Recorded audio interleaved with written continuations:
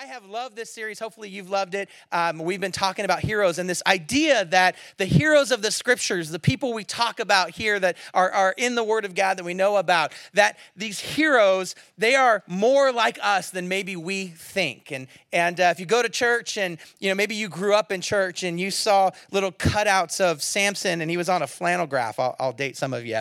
And he was hung up there on a flannel graph and he was yoked and had long hair and it was basically Schwarzenegger, Conan era Schwarzenegger. He's up there and you're like, that's the picture you have of these heroes. And, some of them, Moses has got this staff and, it's almost like a, you shall not pass, but it's the Red Sea and it's you shall pass and he opens it. And, that you have this visual of them as these individuals that are maybe unattainable, unapproachable. Yet we have this passage of scripture in the book of James. James, the brother of Jesus, the half-brother, biological of Jesus, writes this incredible statement towards the end of his letter to the church. He's writing to this church that has exploded of followers of now Jesus who have this history of knowing these stories that they've grown up on and these individuals who have maybe been elevated beyond human status to hero status. And he brings up one of them, one of the most famous ones, Elijah, and he says, Elijah was a man just like us.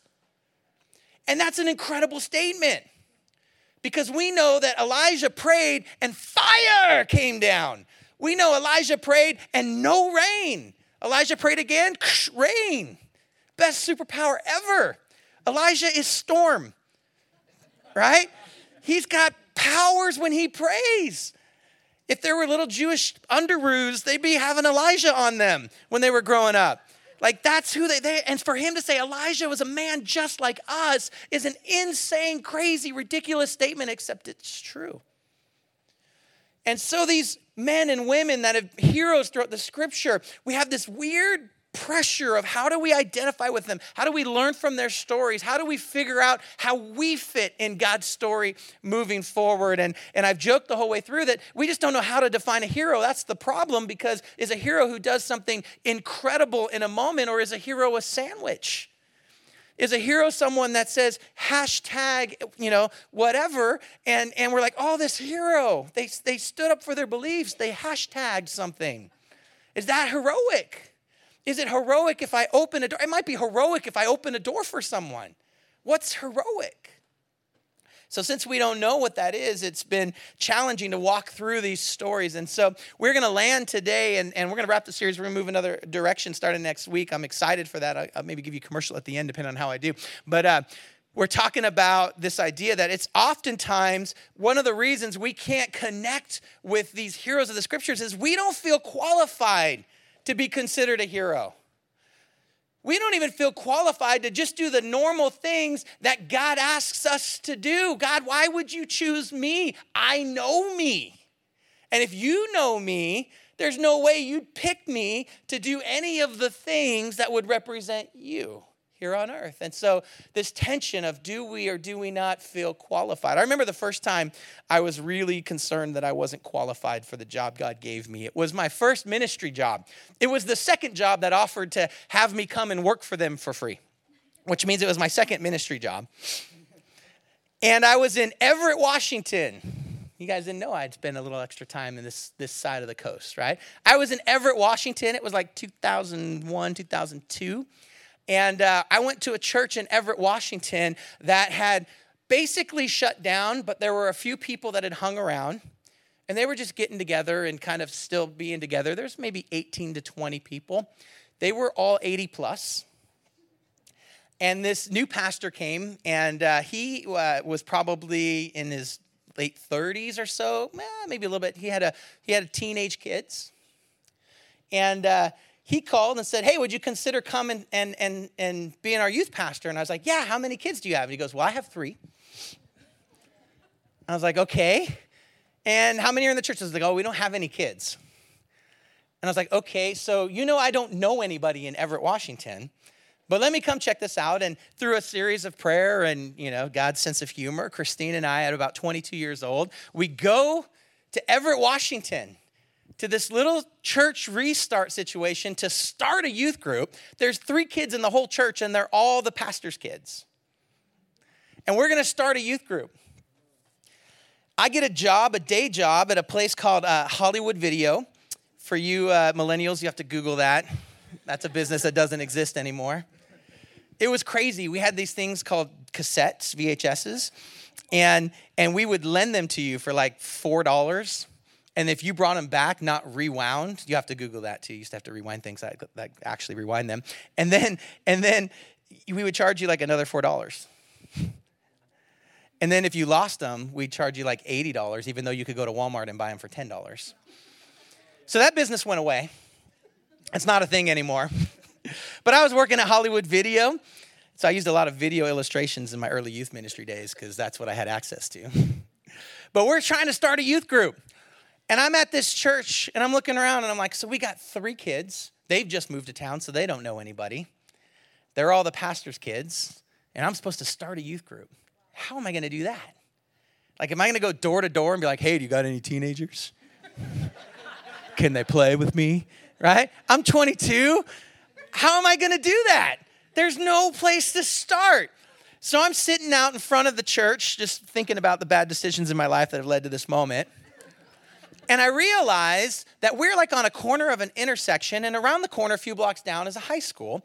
And so twice a day, neighborhood kids walk past the building to get to school, like 8-something in the morning, like 2:30 in the afternoon.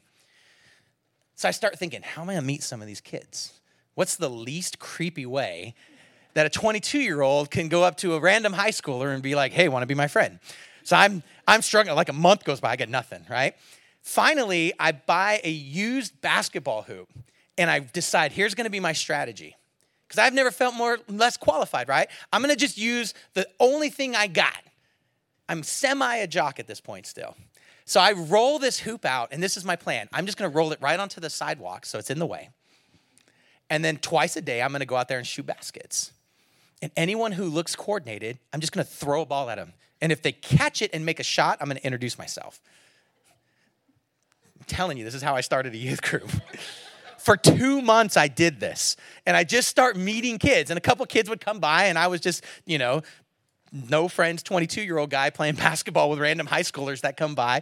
And I start telling them, hey, we're going to start a youth group here. Have you met, the couple, 3 kids that we know? They didn't know them because nobody knew them.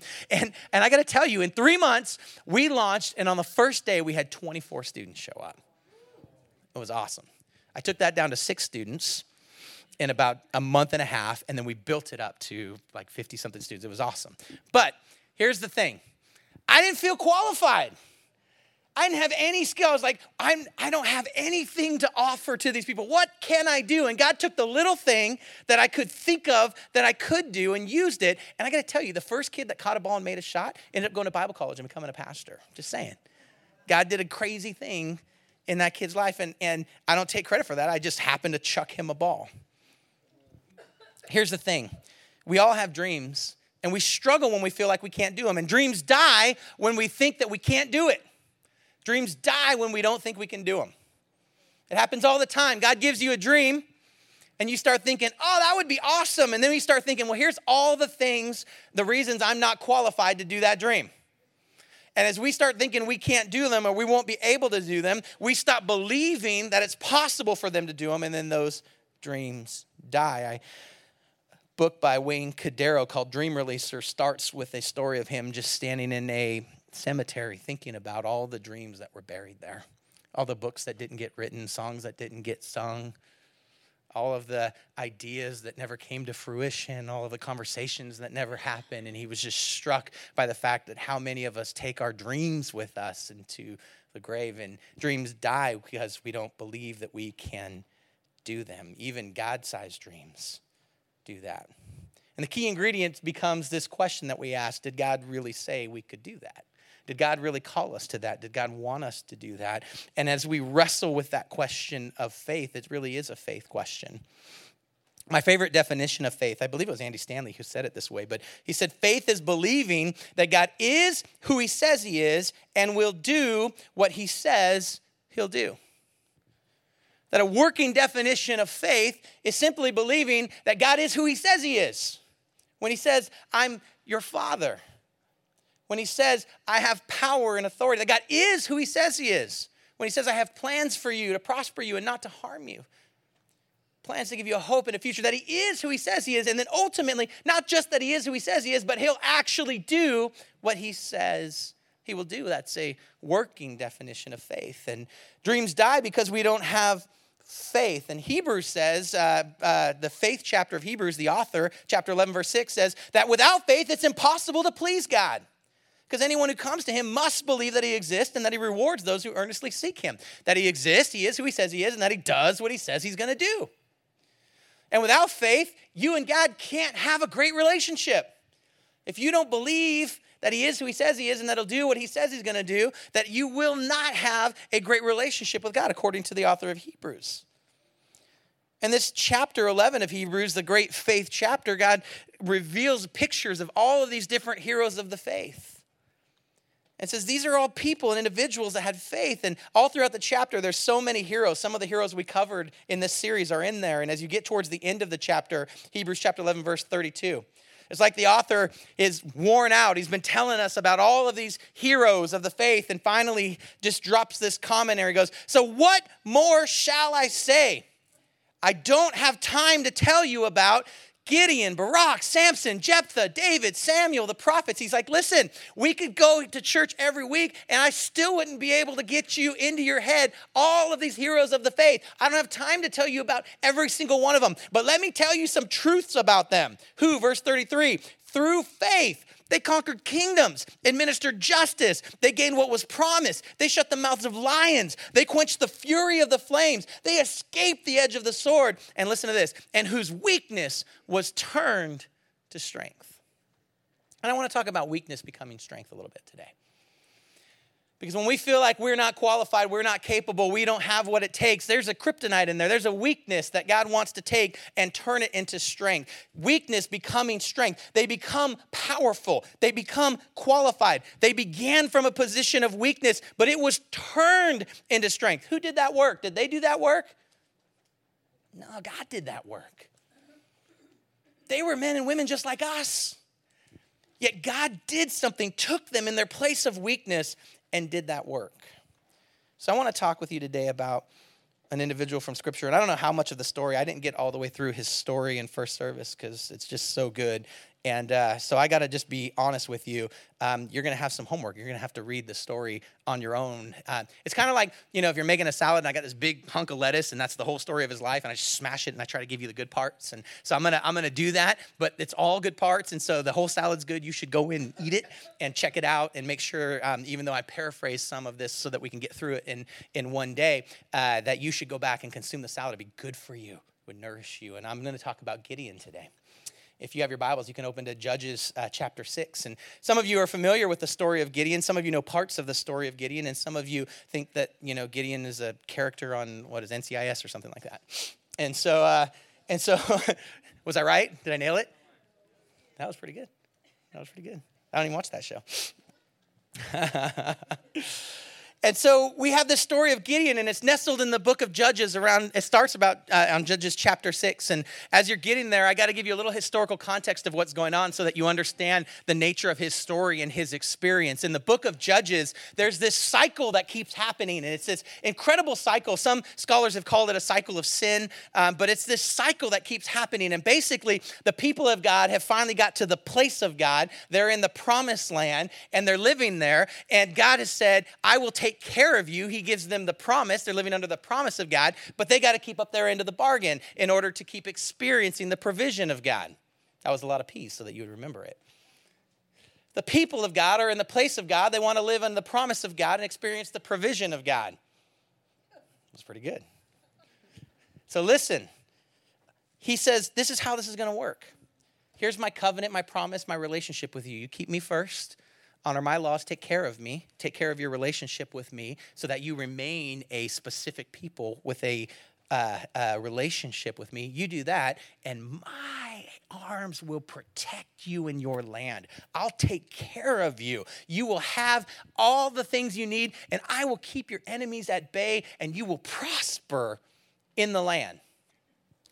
You don't do that, You intermingle your heart with other gods, with the gods of these people who live in these communities around you, and you start giving your heart away to other things, then the promise that I've given you, you broke that covenant with me, so the protection won't be there anymore. And if the protection's not there, these guys are wicked, and they're going to come after you. So the book of Judges is a series of stories about the people of God violating the promise of God, losing the protection of God, crying out to God again, and God sends to them someone to redeem and restore them, bring them back into right relationship with him. Now, this is a little bit awkward because when I think of a judge, I think of someone like in a black gown, right? Probably nothing underneath, and a gavel, right? Going, order in the court. I hold myself in contempt, something like that. That's what I see when I see a judge. That's not the story with the book of Judges. It's not that kind of judge. When God raises up a judge, he's literally raising up a hero. He's saying, I'm going to choose a hero to come and fight on my behalf, an ambassador, someone for me that I'm going to raise up, right? Some of those heroes even seem to have superpowers. One of them, he hulks out. As long as he doesn't cut his hair, he like rips apart lions. He rips apart a donkey, takes the bone of it, just slaughters people, right? He's like the Hulk, right? We already talked about Elijah and that powers, right? But you know, one of them, she Deborah, just the chapter before, she's wise and she's cunning and she's able to kind of lure the enemy of God in and, you know, eventually tent spike through the head. It's crazy. It's good stories. There's crazy, powerful things going on here, and God continues to raise up these judges.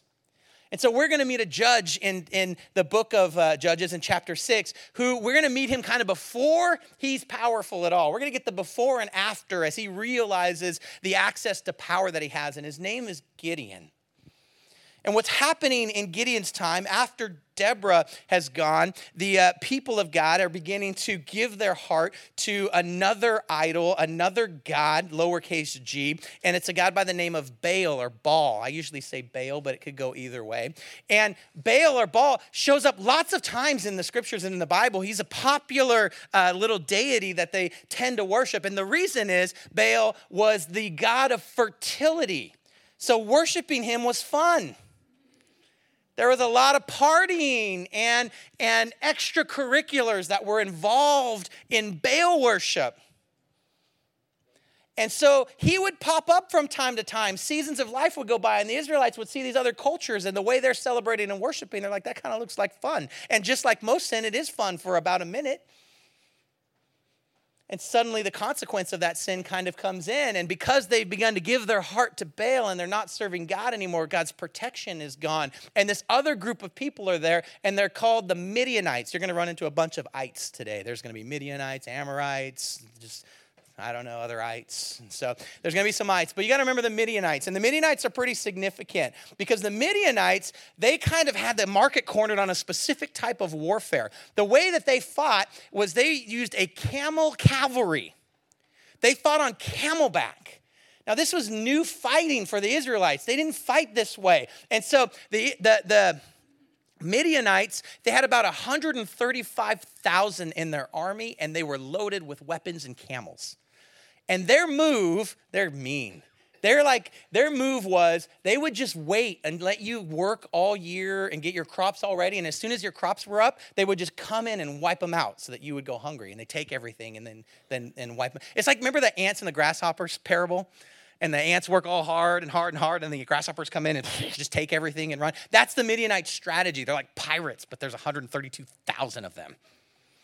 And they come in and they oppress the Israelites. And so we pick up in chapter 6 of Judges, and it says, again, the Israelites did evil in the eyes of the Lord. For 7 years, he gave them into the hands of the Midianites. It's not been just a minute. Because the power of Midian was so oppressive, the Israelites prepared shelters for themselves in the mountain clefts and caves and strongholds. See, they keep getting raided by these camel riders who are powerful and tall and authority. And so they go into the mountains and they sleep in caves because you can't ride camels up the side of the mountain into the caves. So they've given up their crop land and they've given up their good land that they're supposed to be in, and they're living in caves in the mountains and strongholds. Verse 3, whenever the Israelites planted their crops, the Midianites Amalekites, and other eastern peoples invaded the country. They camped on the land and ruined the crops all the way to Gaza. They didn't spare a living thing for Israel, neither sheep nor cattle nor donkey. They came with their livestock and their tents like a swarm of locusts, and it was impossible to count the men and their camels. They invaded the land to ravage it. So Midian so impoverished the Israelites that they cried out to the Lord for help. I don't know why it took 7 years to cry out for help, but sometimes we got to learn things the hard way. And things don't go well, and we go, well, I'll just try again. And things don't go well, and we go, well, I'll try a different way. And things don't go well, and we'll say, I'll just move in the cave. And things don't go well, and finally we go, God, are you trying to teach me something? And he's like, yeah, thanks for catching on. And so that's what happens. It says, verse 7, when the Israelites cried out to the Lord because of Midian, he sent them a prophet who said, this is what the Lord God of Israel says. I brought you out of Egypt and the land of slavery. I snatched you from the power of Egypt and from the hand of all your oppressors. I drove them from before you and I gave you their land. And I said to you, I am the Lord your God. Don't worship the gods of the Amorites in whose land you live. But you haven't listened to me. He says, I told you how this was going to work. You had access to my protection and you had access to my provision, but you lusted after something else that you thought you were getting cheated somehow, even though I was giving you everything you could possibly need. So you left me because that wasn't enough. And now that you left me, there's distance between us and I can't protect you this way. You haven't listened. Verse 11 says, the angel of the Lord came and sat down under the oak. And I'm going to say Oprah, but that's not how you say it, but that's what I see. So the oak in Oprah, that's a city, not a person. That belonged to Joash the Abiezrite. Good luck. Where his son Gideon was threshing wheat in a winepress to keep it from the Midianites. Now, I love this because verse 11 says, the angel of the Lord came. And as you study this throughout Scripture, many great theologians and Bible scholars will say, when you see the angel of the Lord, it is Jesus in the Old Testament that they didn't have a frame of reference for how to write who he is because he hasn't been incarnated and come as a baby yet and lived as a man. But God, it's his presence in a person, and so that's Jesus. And so the most theologians believe whenever you see that angel of the Lord, if there's just an angel and a messenger, that's different. But when it's the angel of the Lord, that's Jesus. And so Jesus is essentially hanging out under an oak tree in the story. You wonder what he was doing in the Old Testament. Well, he was chilling in the shade. He was there. And at this oak tree, it was in a town called Oprah, and that's where Gideon was. Now, listen to what we meet Gideon in a pretty precarious position because he's trying to get some food. He's threshing wheat, but remember, every single time they make some progress, the enemy comes and snatches the progress away. Ever felt like that before? I'm just making some progress. And so because he can't make progress, he's getting frustrated and he's trying to do something that's actually pretty insane. It's embarrassing. He would be humiliated that this is kind of the way the story went because he's trying to thresh wheat in a wine press. Now, you could just miss this nuance of the story, but you can't thresh wheat in a wine press. It doesn't work. You see, a wine press looks like this. This is an excavated wine press. It's in Israel today. A wine press is a hole in the ground where they throw grapes in, and then I Love Lucy jumps on them and stomps them, and then you get wine. Not a little amount of wine. They go big, all right? Or they go home. This is many, many kegs. They build these big holes, and they drop the grapes in, and they smash them, and then the juice goes down, and then they get the wine at the bottom. And that's what a wine press is built for. It's a hole in the ground. But that's not how you thresh wheat. You thresh wheat in an environment like this, on top of the ground. And here's why, because wheat in its natural form, it has like a shell on it, a husk. It's called chaff, and it's hard.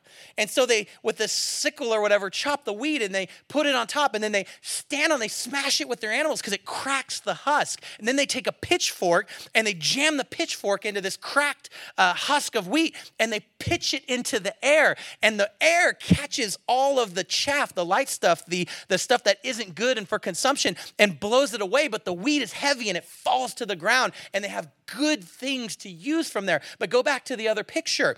It's not easy to do that in a hole. First of all, you can't get your animals in there. So you're doing the job of the animals, stomping on it, right? But you also don't have wind. And so you've got your pitchfork, but you probably can't even pitch it out of there. So the picture we have of Gideon, he's down in a hole trying to get wheat out of a wine press, and he's got to be taking it in his hands and throwing it up and and he's trying to get some wheat because he's hungry, because the enemy, every time he makes progress, comes and snatches it away, so he's hiding. It's not a position of authority or power at all. It's a position of weakness and humiliation. He's been dominated on by the enemy to where he's trying to make bread in a wine press. It's ridiculous. So the angel of the Lord, Jesus, gets up from the tree and walks over to him where he can see him and appears to Gideon, and he says, "The Lord is with you, mighty warrior." The irony of this statement's incredible, because how can he be a mighty warrior? He's in a hole. He's not even an effective baker, let alone a mighty warrior.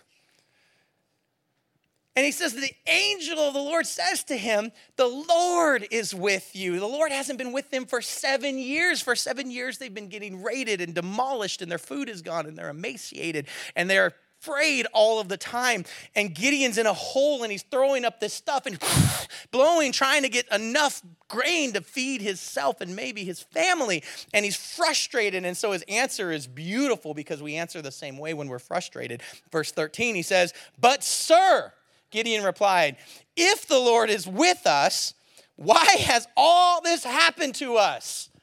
And we ask the same question when things aren't going well and God shows up and says, "I'm with you." And you're like, if you're with me, why is everything awful right now? And then he says, "Where are all the wonders that our fathers told us about when they said, 'Did not the Lord bring us up out of Egypt? But now the Lord has abandoned us and put us into the hands of Midian.'" And he says, basically, if the Lord is with us, where are all the miracles? Where are all the miracles if the Lord is with us? And the church says that today, and you say that today, and we all ask those questions when God shows up and says, "I'm with you, you mighty warrior of valor. I'm with you, and you can do something amazing." And you look out on the landscape and you say, "I see no evidence of that at all." To which Jesus, because he is Jesus, turns to him, verse 14, and says, "Go in the strength you have and save Israel."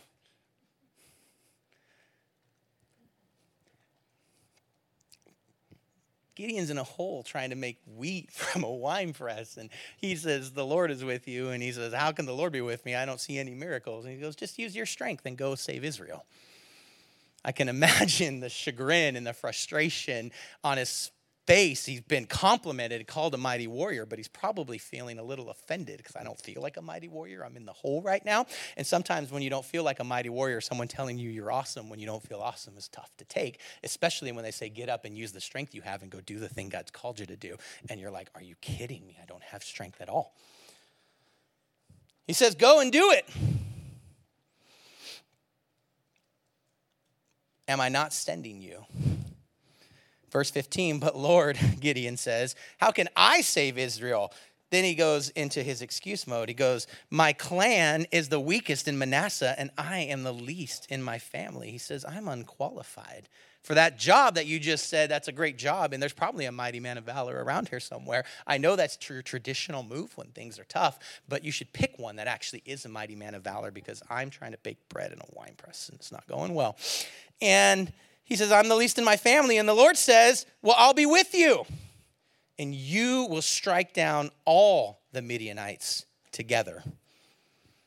And here's the answer to the question that he said, "Where are you and where are the miracles?" It's that the promise of God is always the presence of God. He says, "I'll be with you.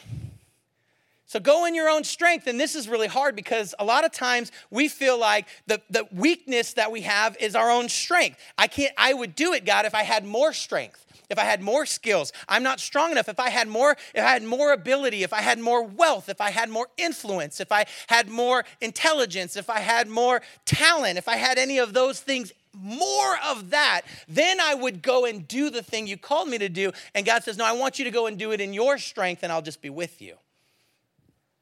And Gideon's challenged because he doesn't feel qualified, and he doesn't feel like he should be doing anything in his strength except hiding in a hole trying to make some bread.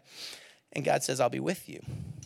Judges chapter 6, verse 17. And Gideon replied, If now I have found favor in your eyes, then give me a sign that it is really you talking to me."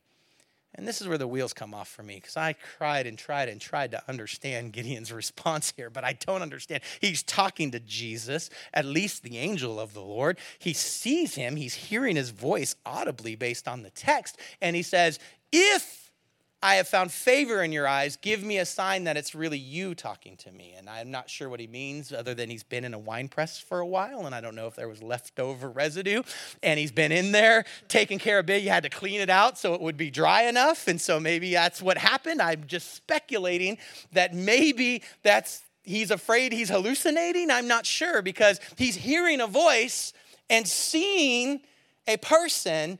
And he says, just give me a sign that it's really you talking to me. I don't know if Jesus showed up in the flesh and said, go do the thing I told you to do. You're strong enough, and I'll be with you, if we'd believe him.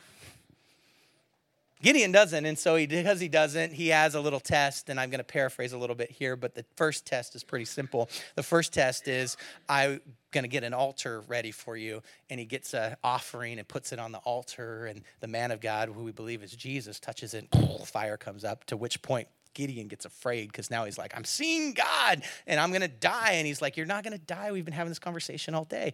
And if you were going to die for seeing me, it would have happened right away. So you're okay. But what I need you to do is go home, because in your house is where the altar is that everybody comes to. And in your backyard is the tower, the Asherah pole, and the altar to Baal. And so the first job that you have is to go clean up your own backyard.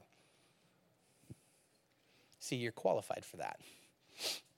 So Gideon's willing to do it, but he's afraid. And so he says, I'll do it, but I'm going to do it at night. And so he leads a night raid into his own house, which is hilarious. And so he gets 10 of his buddies, and they storm his own house at night, and they knock over the altar, and they build they cut down the pole, and they use the wood to build an altar for God, and they burn it up and consume it. He obeys God, but God lets him still kind of do a covert mission instead of an overt mission, because he's dealing with the thing that needs to get dealt with. And sometimes we want everyone's stuff to be out in front of everyone all the time when it gets dealt with, and sometimes they just need some privacy to deal with the stuff that's in their house. And that's okay, and so he does that. And deals with it. The morning comes and the neighborhood shows up, because they like the kind of worship that happens where the Baal worship is and the fertility goddess. So they show up in the morning for that worship, but that altar is not there anymore. They're frustrated, so they want to kill somebody. And they're like, who did this? And there's no way you're keeping a secret once 10 people know. So eventually someone says, well, Gideon led the raid. And they're like, well, we're going to kill Gideon. And Gideon's dad comes online and has this epiphany. It's a great moment in the scripture. You should read the story. And he's like, if Baal doesn't need you to defend him, if Baal's mad at Gideon, Baal will kill Gideon. If Gideon doesn't die, then Baal has no power over him. And they're like, well, that's hard to argue with that logic, so we'll leave Gideon alone. Afterwards, Gideon is a little bit more encouraged now, and having been afraid up until that point, he now does what the Lord tells him to do. And then if you get all the way to verse 33, it says that now all the Midianites, Amalekites, and other eastern people joined the forces together and crossed over the Jordan and camped in the valley of Jezreel. Now that's important, because earlier on we found out that the way that they oppressed the Israelites is they would come and they would camp in the middle of their crops, and they would just ruin them. And so after this moment happens, in come these invading forces, and they're camped in the middle of the valley of where all the food and provision is that God's provided for his people. And now the pressure is on. And verse 34 says something incredible. It says, then the Spirit of the Lord came upon Gideon, and he blew a trumpet, summoning the Abrazites, good luck, the Abrazites, to follow him. People come to him.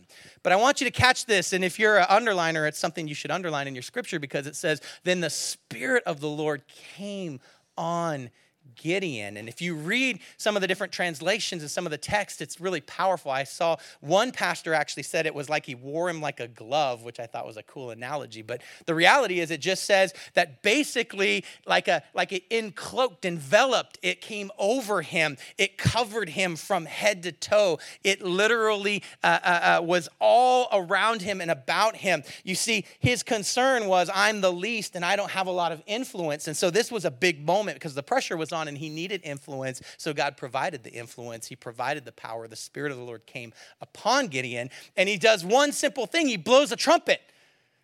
Now, I don't know how loud that trumpet blow was, but with the Spirit of the Lord blows into the trumpet, I'm assuming it was pretty loud and thunderous, because what happened is about 32,000 people rallied. Now, certainly they saw the enemy troops come into their valley and attacking their food, and they're probably looking for what are we going to do now? And this trumpet call inspired them because it was Holy Spirit empowered.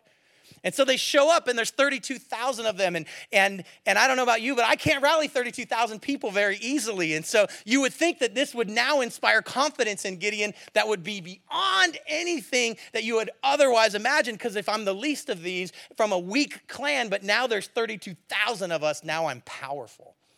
Except for, do you remember there was 135,000 of the other enemy army? And so 32,000 in the face of 135,000 in a sword fight is probably a big deal. Maybe with machine guns or something like that, it's not as big a deal, but with swords one-on-one, this is a big deal. They're grossly underpowered. But let me start by just saying the presence of God is what gave access to the power of God, because God promised to be there when it was time to show up, and he was walking with God. He had cleaned, his own backyard out. The power of God was available to him, and the presence of God was there. And so 32,000 people show up, and that's not enough for Gideon to feel confident that God's really doing something. He's got to check again. And I love Gideon. And so it's funny, some of the stories, I'll if you're in chapter 6 around the bottom, verse 36 or so, you can just read it. But the story that many of you know from Gideon, he takes the fleece, right? He takes a wool fleece and he says, I just got to make sure, I know you consume this altar by fire and the Holy Spirit's come upon me. I blew a trumpet and 32,000 people showed up. But God, I'm not really sure if you want me to actually lead this thing. And so since I'm not really sure, I'm going to take a wool fleece and I'm going to put it outside. I'm going to close the door. I'm going to go to bed. And if in the morning the fleece is dry, but everything around it is wet from the dew, I'll take that as a sign that you are with me, and I'll go ahead and do this. And he does it, and it works. And he goes out there and he goes, yeah, but I'm not a scientist. And since I'm not a scientist, that might just be the way it always happens. I'm not sure if that's normal or not normal. So if you'll allow me, God, a little indulgence. One more time I want to do this, but this time let's flip it, and I'll put the fleece out, and I want the fleece to be wet, and I want everything else around it to be dry. And he gets up in the morning and everything's dry, and he wrings out the fleece and water pours out of it, and he goes, okay, God, you're with us. So they leads his army to a place called the spring of Herod. It's a place where there's water, and they begin to march. And Gideon's having this pressure because he sees that now he's got 32,000 men, but on the side of the hill, there's about 135,000. And God says to him, Gideon, you have a numbers problem. And he's like, thanks for noticing. And he goes, yeah, you have too many guys. Like, wait, what? Now, I had the amazing privilege last year to go to this place, the place where they drank from the spring in the spring of Herod. And so I filmed this little short video. It's like 30 seconds, and I'll let you see what it actually looks like there today. So I was looking forward to that time now, and here I am drinking from that stream, because that's awesome, because how can you not drink from it, even if I didn't get sick, so it worked out. But it was risky, but I took a little risk there and wetted my lips. And so the story goes, and you can read it. I won't take us through all the text because of time, but in Judges chapter 7, like I explained in the video, God says you've got too many guys, and the problem is with 32,000, you might think that you did this and I didn't do this, so we're going to narrow it down. So he says, go ahead and tell everyone who's afraid they can leave except you, because that's the burden of leadership. Sometimes when you're in charge, you can't be the one who's afraid and quits and taps out, and sometimes we do that, and it's not God's direction for us to do that, and that's a whole nother story. So we won't talk about that right now, except for Gideon doesn't get to quit, and he just says, listen, you see the 135,000 up there? We're going to go fight them in the morning, but if you're scared to do it, you can leave. And 22,000 people leave. Now, taking it down to 10,000, I'm sure he thought, wow, God, you're going to really have to do a miracle. And God says, I am going to have to do a miracle because not enough people left. And so then you have the story of them drinking from the water. And I'm not exactly sure why, except for that it just worked out mathematically. And there's something about 300, this is Sparta, that can take anybody. And so God narrows it down to 300 by saying the people who drink and just plunge their head in the water can go, and the people who scoop it up to their mouth can stay. And he's down to 300 men. And he's like, I'm not sure how this is going to work. And if you read through the story, there's this incredible picture. God says, if you're still afraid, and he's like, why wouldn't I still be afraid? You just sent 1,700 of my people out of here and I'm down to 300. Why wouldn't I still be afraid? And he goes, well, if you're still afraid, just walk among the camp and listen to your people talk and I'll encourage you. And he goes, okay, I am still afraid, so I'll take that offer. He's walking among the camp, and as he's walking among the camp, he overhears one of his soldiers, one of the 300 who are left, and he's telling a story to one of his friends. He's like, I had a dream last night. And she's like, well, what's the dream that you had? And I said, well, this is this cool dream. And there's this big loaf of bread and it was rolling. And it's like, oh, it's crazy. Yeah, and it rolled up the hill and it rolled into the Midianite army and it smashed their tent and they all died. And the guy goes, well, that's awesome because I know a thing about Gideon. He makes bread. And Gideon overhears it and his heart is filled with encouragement. And it's like, this is awesome. God is with us and he's speaking through people who don't even know I'm listening to them. And it's encouraging me. And so he says in the morning, God gives him a plan and he goes, you're not even going to need swords. You're going to bring jars because you have empty jars because the wine press is empty because you've been trying to bake bread in there and you can't get grapes anyway because they keep stomping them. And so you're going to take these jars and you're going to put the trumpets in the jars and you're going to hike up there with a torch. And you're going to take a torch, a jar, and a trumpet. And you're going to break into 3 small groups. And you're going to take the east, the west, and you're going to come around. These guys are going to come up through the middle. And here's what's going to happen. You're going to march up there. And when you get up there, you're going to break the jars. And then you're going to get the trumpets out and you're going to blow them. It's going to be like, doo-doo. And then you're going to light the torches. And I'm going to give you the victory. And God does give them the victory. And the enemy turns on itself and is panicked and is afraid, and they flee and they kill each other. And Gideon follows them and pursues them and wipes them out. And he chases them down and finishes them off. And the reality is Gideon never had to become a mighty actual warrior. He just had to trust God with what he already had, an empty jar, a horn, and some torches. And so we come kind of to the conclusion of our story, and it's difficult because I want you to hear some very simple truths, and one of them, maybe you've heard this before, but you need to know that it's true, that God always qualifies who he calls. And you feel unqualified and you don't feel like you have what it takes, yet you feel like God's called you, then God will do the qualification. So how do you deal with this tension when you feel unqualified? I'm going to give you 3 just very simple keys, and then we're going to wrap it up here in just a moment. But when I feel unqualified, from the story of Gideon, I want you to pull some simple truths away. And the first one is this: you have to believe and know your true identity. You see, Gideon was in the wine press trying to make bread, and Jesus came and said, here's your true identity. You're a mighty man of valor. And he's like, nah, I'm the least. And he says, I don't have a lot of strength. And he goes, well, God, I'm going to use the strength you have. Go in your own strength. And here's the problem we run into is we listen to a lot of voices, but we don't listen to the Creator's voice when it comes to who we really are. And there's another voice that's battling around in your head trying to give you an identity that's not your true identity. And God's saying, you're a mighty woman of valor. You're a mighty man of valor. There's nothing that's impossible for you when you believe. And you're saying, well, that's not true because I believe all these other things about myself. So the first step to understanding that you're qualified is believing the true identity that you are who God designed you to be, with intent, with purpose. That he wouldn't call you to something to which he hasn't qualified you for. Know your true identity. The second key when I feel unqualified, and I love this, sometimes you've got to gather the troops. Sometimes you got to gather the troops. And God was kind to Gideon. He said, blow the horn, I'll send the cavalry to you. I'll send support and family, and I'll send a large group around you to give you confidence. And when that large group isn't enough to get you confidence, I'll slice it down to a small group for you. And I got to tell you something. If you're not involved in community and doing life with other people, then you will struggle to feel qualified from time to time. You've got to get around some people who can hear from God and speak life into you when you're not hearing so well. And Gideon had to walk down among his small group and just listen to the voice of God coming through somebody who didn't even know he was listening.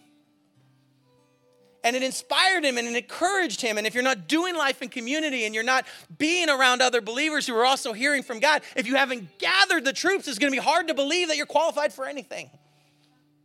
God will give you people. It's why Rooted is so important. It's why a life community is so important. It's why this experience of coming together on Sunday is so important. Being in community is critical for this to work. God did not send him alone. He said, go in your own strength, your power, your authority, and I'll send the troops with you. I'll bring you people. He didn't send him alone. He didn't send Gideon alone, and he won't send you alone. I'm just saying. It's not his move. It's never been his move. It's not how he does it. And the last thing when you're feeling unqualified that might help you break that open is you got to recognize you got to be who you are. And you feel unqualified because you think you have to be someone else to be qualified. Simple as that. If you feel unqualified, it's because you're convinced there's another version of another person or another version of you that's the version that's qualified. And you're not that person, so you can't do that. Yet Gideon didn't have to become another person. That's why I love the dream and the loaf of bread that's smashing the temple or the tent where everybody was at, because God was like, that's you. Remember, wink, wink, when I met you, I came out from under the oak tree and I saw you down there trying to bake bread. I can use a loaf of bread to defeat an army. I can use you. Just be who you are. And you didn't ever see Gideon as some gifted swordsman, though we see him fighting a little bit later in the story. But he wasn't a mighty warrior the way that you might think a mighty warrior is. But he was a mighty warrior because when he trusted God and just did what he was designed for, the power and the presence of God went with him. And he was able to accomplish everything God called him to do. Don't try to fake it. Just be who you are. Don't feel like you don't have what you need. God used a small group, a bunch of wine jugs and some torches and some trumpets to wipe out an army. I don't have the resources. Just saying. God has this ability. He turns weaknesses into strength. That's the Hebrews passage that we started with. He turns weaknesses into strength. He says, all you got is an empty wine jug, a torch, and a trumpet. Sweet. Bring that. That's the thing I'll use.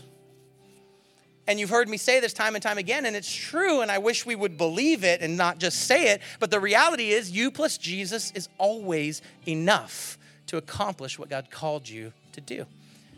It's you plus Jesus. His presence and his power brings the rest. And so you just have to have courage and faith and do the thing God called you to do and bring what you've got. And if you think I don't have enough, you're right, except for you do, because Jesus brings all of the rest. And that's how it works.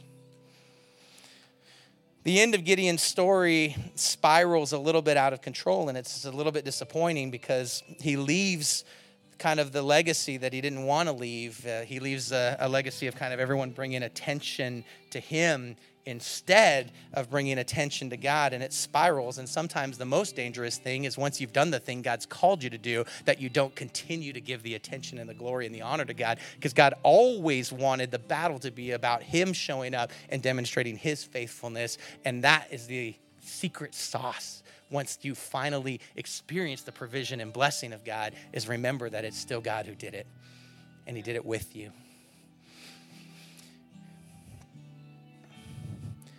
So Gideon experiences this incredible empowerment of the Holy Spirit on the outside, and Jesus comes and tells us that he's going to leave for us a counselor, a Holy Spirit, who's going to come and meet us on the inside. And what's crazy is we actually have access to more power than Gideon had. Gideon wore that power for a moment. We live and embody that power. It dwells within us, and that's incredible. And so when we feel powerless, God reminds us he is the power source and empowers us. And reminds us is an important key, because I'm going to have the ushers, my team, come up, and we're going to close with communion, because I think that the thing that drives us away from believing that God can use us and qualify us is we forget some of the truth that we used to know. And we've heard the stories, but we haven't seen it recently. And when we haven't seen it recently, we forget. And so we tell God, well, if that's true and you're with us, then why aren't I not seeing everything? And he says, well, just go in the strength you have and keep doing it, and I'll be with you.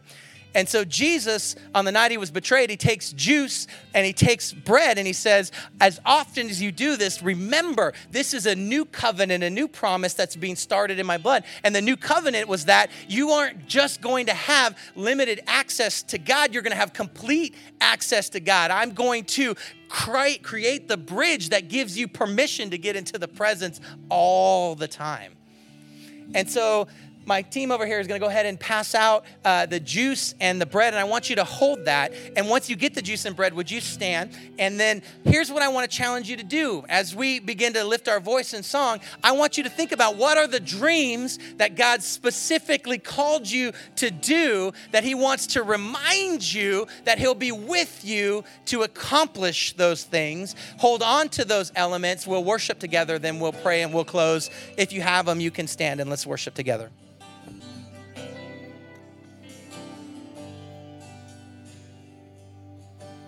Jesus taught us that communion was about remembering.